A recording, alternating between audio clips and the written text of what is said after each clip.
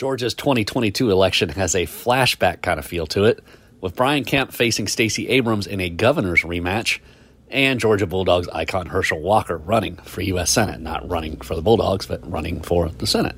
Anyway, so sticking with the retro theme, we mark the return of Donnie Bell, a political science and homeland security lecturer at Savannah State. He's our guest on this edition of The Commute.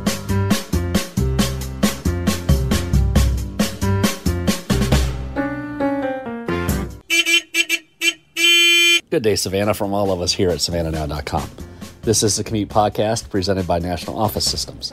I am your host, Adam Van Brimmer, opinion columnist and a deputy editor at the Savannah Morning News. This episode has been a long time coming. The professor, Donnie Bell, is back. Donnie was one of our regular guests in the Commute's early days, weighing in on two popular topics here in Georgia, politics and college football. We'll focus on politics in his return today. But first, a word about our presenting sponsor, National Office Systems. When it comes to office design and outfitting, National Office Systems has been Savannah's trusted source since the 1980s. They offer more than 200 product lines, including a new collaboration from two of the office furniture industry's leaders, Herman Miller and Knoll, now known as Miller Knoll. If your office needs a refresh, National Office Systems can help. Learn more by visiting www.natoffsys.com. That's www.natoffsys.com. Now, here's the interview with Savannah State's Donnie Bell.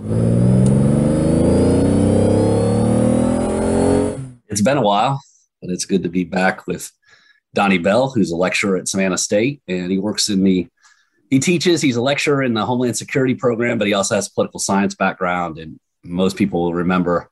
We go back a couple of years, he helped us preview some past elections. And here we are as we get ready for Labor Day, which is, I guess, kind of the unofficial start of this election cycle. I think the absentee ballot application period opened in late August, and we'll really start to see candidates on the trail and everything else here shortly. But I mentioned earlier that he does do some work with Homeland Security, and I want to go ahead and talk about that real quick. Donnie, I know this is a program that it's the only one in the state, right? So this is a pretty big deal. Yeah, we are the only HBCU that offers a Homeland Security Emergency Management program degree. So we are unique. We, before COVID, were one of the fastest growing programs on campus.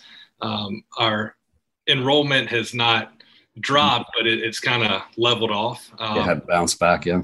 Yeah, and we expect now that we're able to go back into the community that we do expect an increase in numbers.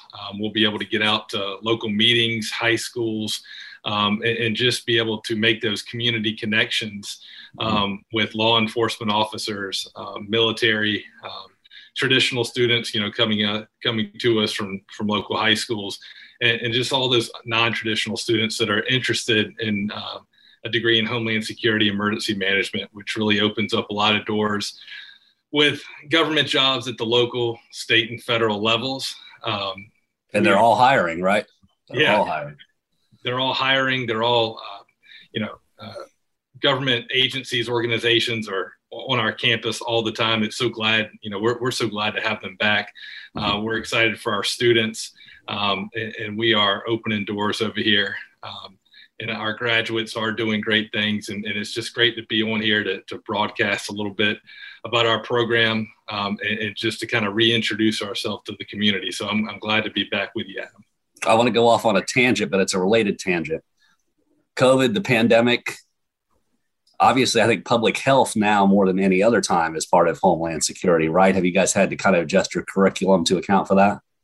Sure. So we've had, in the last few years, we've been virtual, we've been hybrid where we're in person and a little bit of virtual. But what we tell our students right now is every line of work, we are managing emergencies. So everything is emergency management. And obviously it's a security risk and at all levels of government within the private and public sector for Homeland Security. We're all going to try to keep the public safe, to keep our workers safe, first responders, law enforcement, government workers, just everyone. The key word we talk about all the time is mitigation, that we lessen the impact of the disaster. And we can talk about all the steps that we can take and that we should continue to take to mitigate the effects of COVID. But what I can tell you at Savannah State is that we are here, we are open for business, and we're back to campus, and we are just started the semester with a great group of students, new students, returning students. So there's a lot of enthusiasm on campus, and it's just great to be back. Constant evolution in what you're teaching, for sure. That's a sign of a good program and a good studies. No offense to the humanities out there, but a little pragmatic line of work is good for that kind of thing. So let's talk politics. I think that this election, at least the primary, was marked by the effect of President Trump. Here in Georgia, we saw, I would call it, I have called it a repudiation of Trump, with the way that Kemp performed, the way that Raffensperger performed, the way some others have performed. As we look ahead to the fall, do you anticipate that whole idea of the quote Trump effect, unquote, playing a role in this election? And if so, is it mostly related to turnout and support for maybe candidates like Kemp and Raffensperger who snubbed Trump? So on a national level, Trump is, especially within the Republican Party, he has a huge amount of influence. Now, party ID remains the central determinant of voting behavior. But I remind our students, I teach a little bit in the political science program as well, that all of our elections in the United States, they're candidate-centered elections. Mm-hmm. So personality separates candidates many times. Even within the Democratic Party, you have people with similar issues, but their story, their personalities, the emotion that they captivate their audiences with, that's going to determine, by and large, how successful candidates are. So with Trump, it's very interesting. At no time in history has a president who lost an election remained such an integral figure within the party. It wasn't a particularly close election in 2020. The popular vote, there was about a 7 million vote difference. In the Electoral College, where it matters, 303 to 235 in favor of Biden. Biden won the largest percentage of the popular vote of any challenger since 1932. Trump left. When he left office, Democrats, controlled both houses in Congress. What Trump did do with the Supreme Court, and we're seeing the effects of that, he was able to instill a very conservative majority in the nation's highest court. And I think that's something, we'll talk about the effects of that here in a little bit. But Trump is a huge force. The success rate of his endorsements in these primaries has been upwards of 80%. So Trump's endorsement means a lot within the Republican Party. As you mentioned, at the state level in Georgia, which, we have to acknowledge it's a toss-up state. It's a swing state now. It's very close. The margins are very, so it's not political science. It's not surprising that you could have, some crossover voting, and that you could have maybe Senator Warnock be successful while someone on the other side, Republican Governor Brian Kemp, to kind of win re-election either. Yeah, you mentioned the power of personality, and certainly the top four people at the top of the ticket all have a ton of personality, right? Herschel Walker, of course, is an icon. Raphael Warnock I always felt like he was big in Atlanta and not big the rest of the state, but I think that certainly has changed the last 2 years. And then, of course, Abrams and Kemp, going back to 2018, they are instantly recognizable. Sure. So in 2018, Kemp won a narrow election against Stacey Abrams. The vote share was I think he won 50.2%. She won 48.8%. So, with almost 4 million votes cast, I think he won by about 54,000. Yeah. That 2018 gubernatorial election is a historic election. It was the closest race for governor in Georgia since 1966. Mm-hmm. Just some history there. The interesting thing, in 1966, a segregationist from the Democratic Party, Lester Maddox, won that election. if you look back to 1966, there was a somewhat well-known fellow by the name of Jimmy Carter who lost that primary. So as we look back at our Georgia history, 1966, not that long ago, but we elected a segregationist as governor, in the 60s. So it is important to remember how, the history of our state impacts present day politics. Right.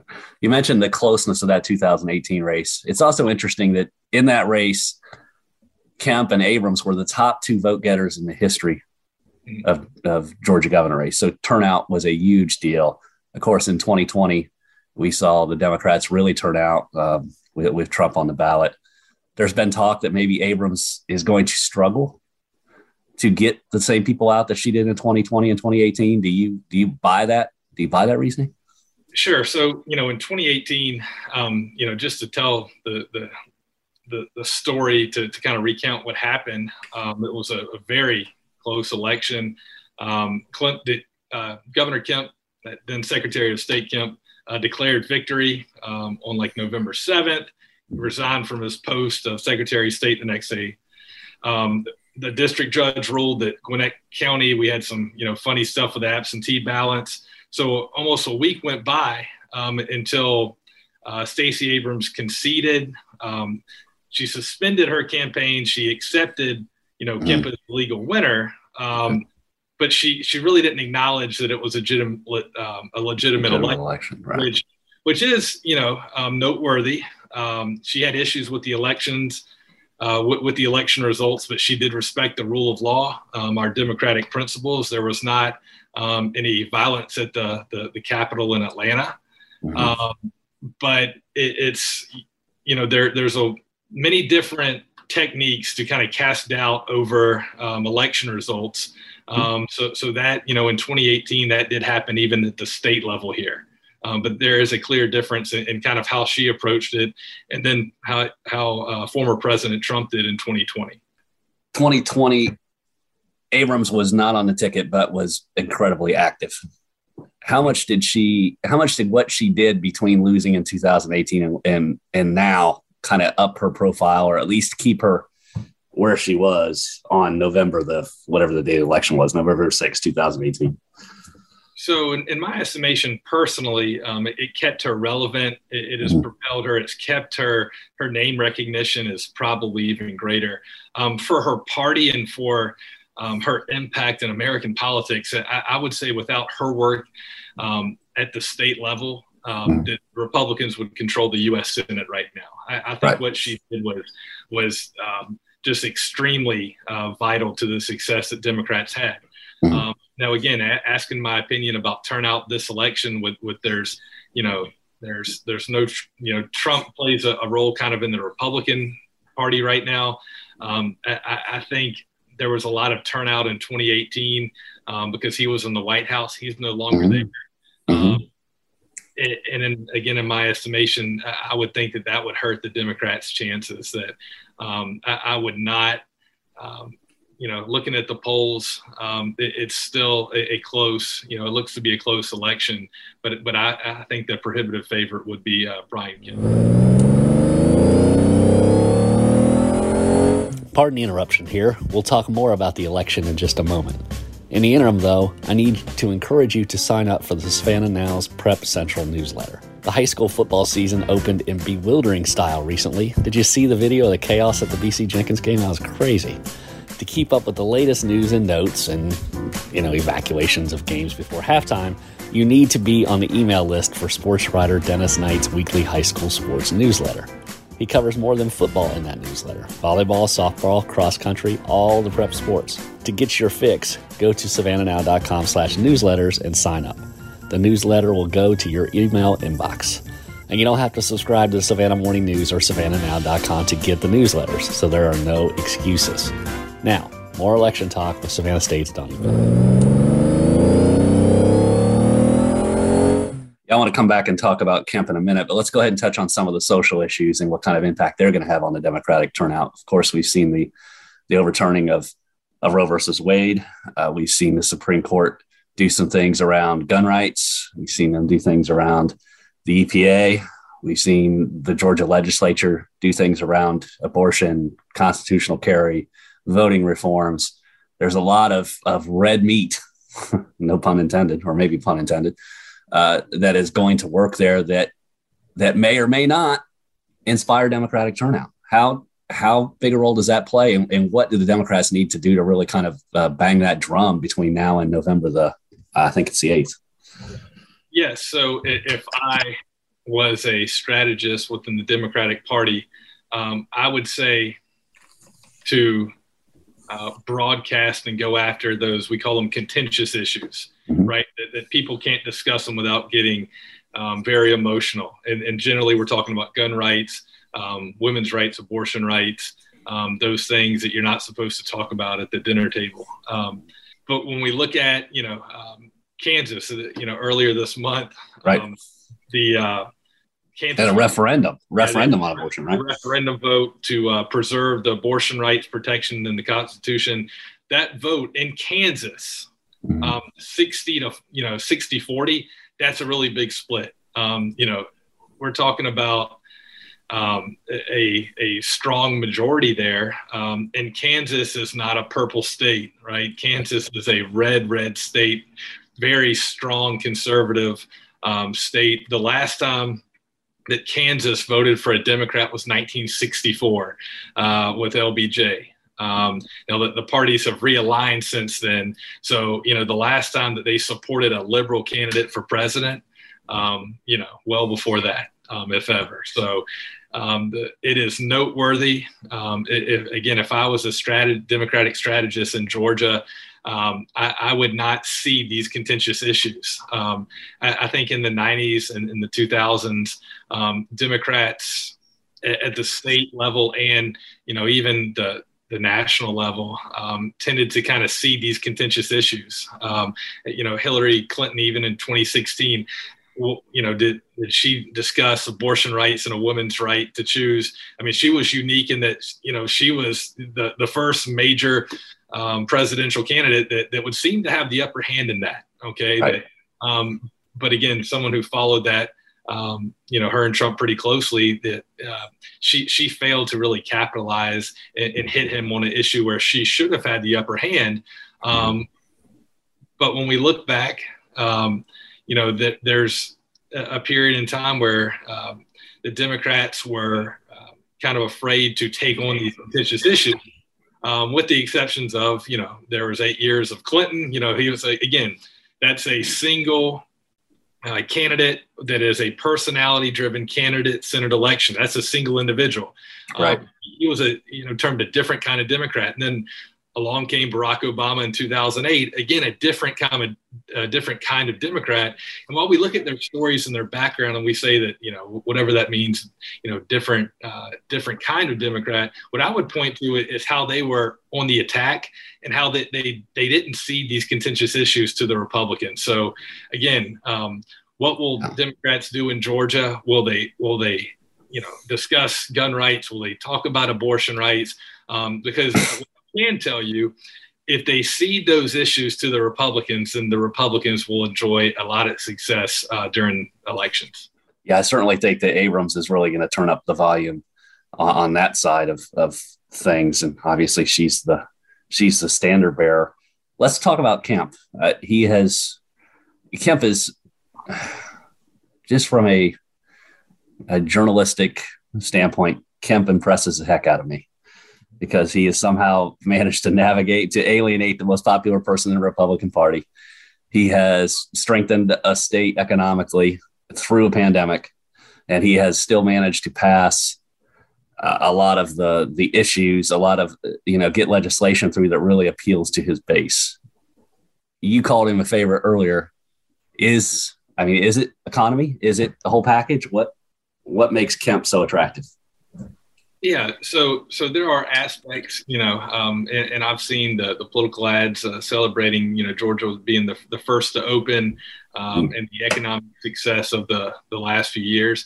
Now it is, fact checkers point out Democrats should be careful, and they would be, it would be not smart of them if they didn't remind that a lot of Kemp's budget and money he's been able to give out for raises and other stuff came from where? The federal government. Yeah, it came from the CARES Act. Yeah.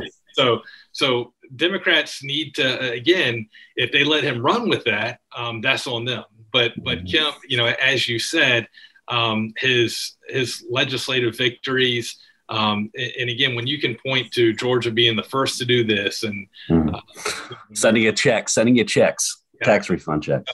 Those things are, those are tangible things that voters see. Right. We'll talk about this national nail politician in a little bit, but I think I would describe Ron DeSantis as someone who tries to, and this is what he and Kemp I think have in common. They try to distinguish themselves from Trump while still appealing to his base. Mm-hmm. Okay, so they might not, in Kemp, to his credit, stood up. He would not overturn the election in 2020, but again, they would never denounce Trump. They want the support of his base. But they're very strategic politicians, and they're able to walk the line. They don't alienate Trump's base. Yeah. Okay. And then they're still, appealing to, moderate Republicans, if that is a thing in Georgia. Right. Let's talk a little bit about the Senate race. This one is fascinating to me just because Herschel Walker obviously is an unorthodox candidate, a unpolished candidate. If he wins, it will probably be because of turnout and his celebrity. For him, is it just a matter of trying not to make any, I guess it's all relative, right? Trying not to make any egregious errors between now and November the 8th to stay competitive? So I think with Walker's, his campaign strategy, if you will, he is going to, he's not going to be careful. I don't think that making egregious errors is a careful strategy is not going to get him elected. That he is, again, in a candidate Senate election based on personality, his personality is going to, not mirror Trump, but is going to have, many similarities. It's pretty similar to 2015 for sure. 2016. Especially, and again, and people don't understand this, but Trump did move a little bit back to the center once he got through the Republican primary, because early on there, if you were to look at, and you said 2015, what Trump was saying and how he carried himself, and then what, Mr. Walker is doing now, I think that's where the playbook is. So I don't think he's, treading lightly. I think his personality is what it is. I think turnout will obviously, determine the race. But when you look at poll numbers and you see that Kemp is in the lead, but then Warnock is in the lead, that is evidence that there is something else there. Mm-hmm. And again, in politics, in contested elections, the parties are going to spend the time, the resources, and millions of dollars to do everything they can to hammer those margins, the 1%, 2%, okay? Because, people say, well, 98% of this, they're going after those margins, right? People say all the time, well, who doesn't know who they're going to vote for? And they're a Republican, they're a Democrat, there's no true independents. That's by and large true. The vast majority of people already know. But we're not talking about 10% or 15%. In Georgia, those margins in this race are going to come down to 2 or 3%. So you're talking about 3% of registered voters. Is really going to be the difference in who wins these statewide elections. People can poll whatever they want, but when they actually get into the booth, a lot of times they return to their tribe, right? If you tend to vote Republican, you're going to vote for them, especially if it very well looks like control of the Senate could be on the line. Maybe not, but that certainly will be a topic that will be harped on ahead of November 8th. I think research shows, if it's competitive race, does it draw more people in? Are you more likely to vote? That's debatable. But I will say, once you get into that booth, remember that the biggest determinant is always going to be party ID. So that D or that R is the number one thing. There's got to be something really special, really of note to to make you change. And again, in Georgia, when it comes down to, some Republicans in 2020, well, I didn't vote for Trump. I didn't support Trump. A vote, not for Trump was, essentially a vote for Trump. So it was, it was that close. It is that important. The margins are really that thin in the state of Georgia this year. Yeah, 11,000 votes in 2020. So let's talk about another race that doesn't look that close poll-wise, but may surprise us, and that's the U.S. House race in the 1st District. Buddy Carter, clearly the favorite in a red district, a district that is drawn to his advantage. Wade Herring obviously is somebody who hadn't run before, political newcomer, had some excitement early on. I'm not sure how much he's got now or not. I'm not seeing a whole lot of Wade Herring marketing and advertising. Maybe that's really going to ramp up here after Labor Day. But do you see Wade Herring being able to push, beyond that? So what have they been getting in that race? 42, 44%. Can he get up to 46, 47, 48%? Yeah, I think it's an uphill battle. Very unlikely, but again, this would, if there was a push coming, this would be the push. And again, as stuff unfolds,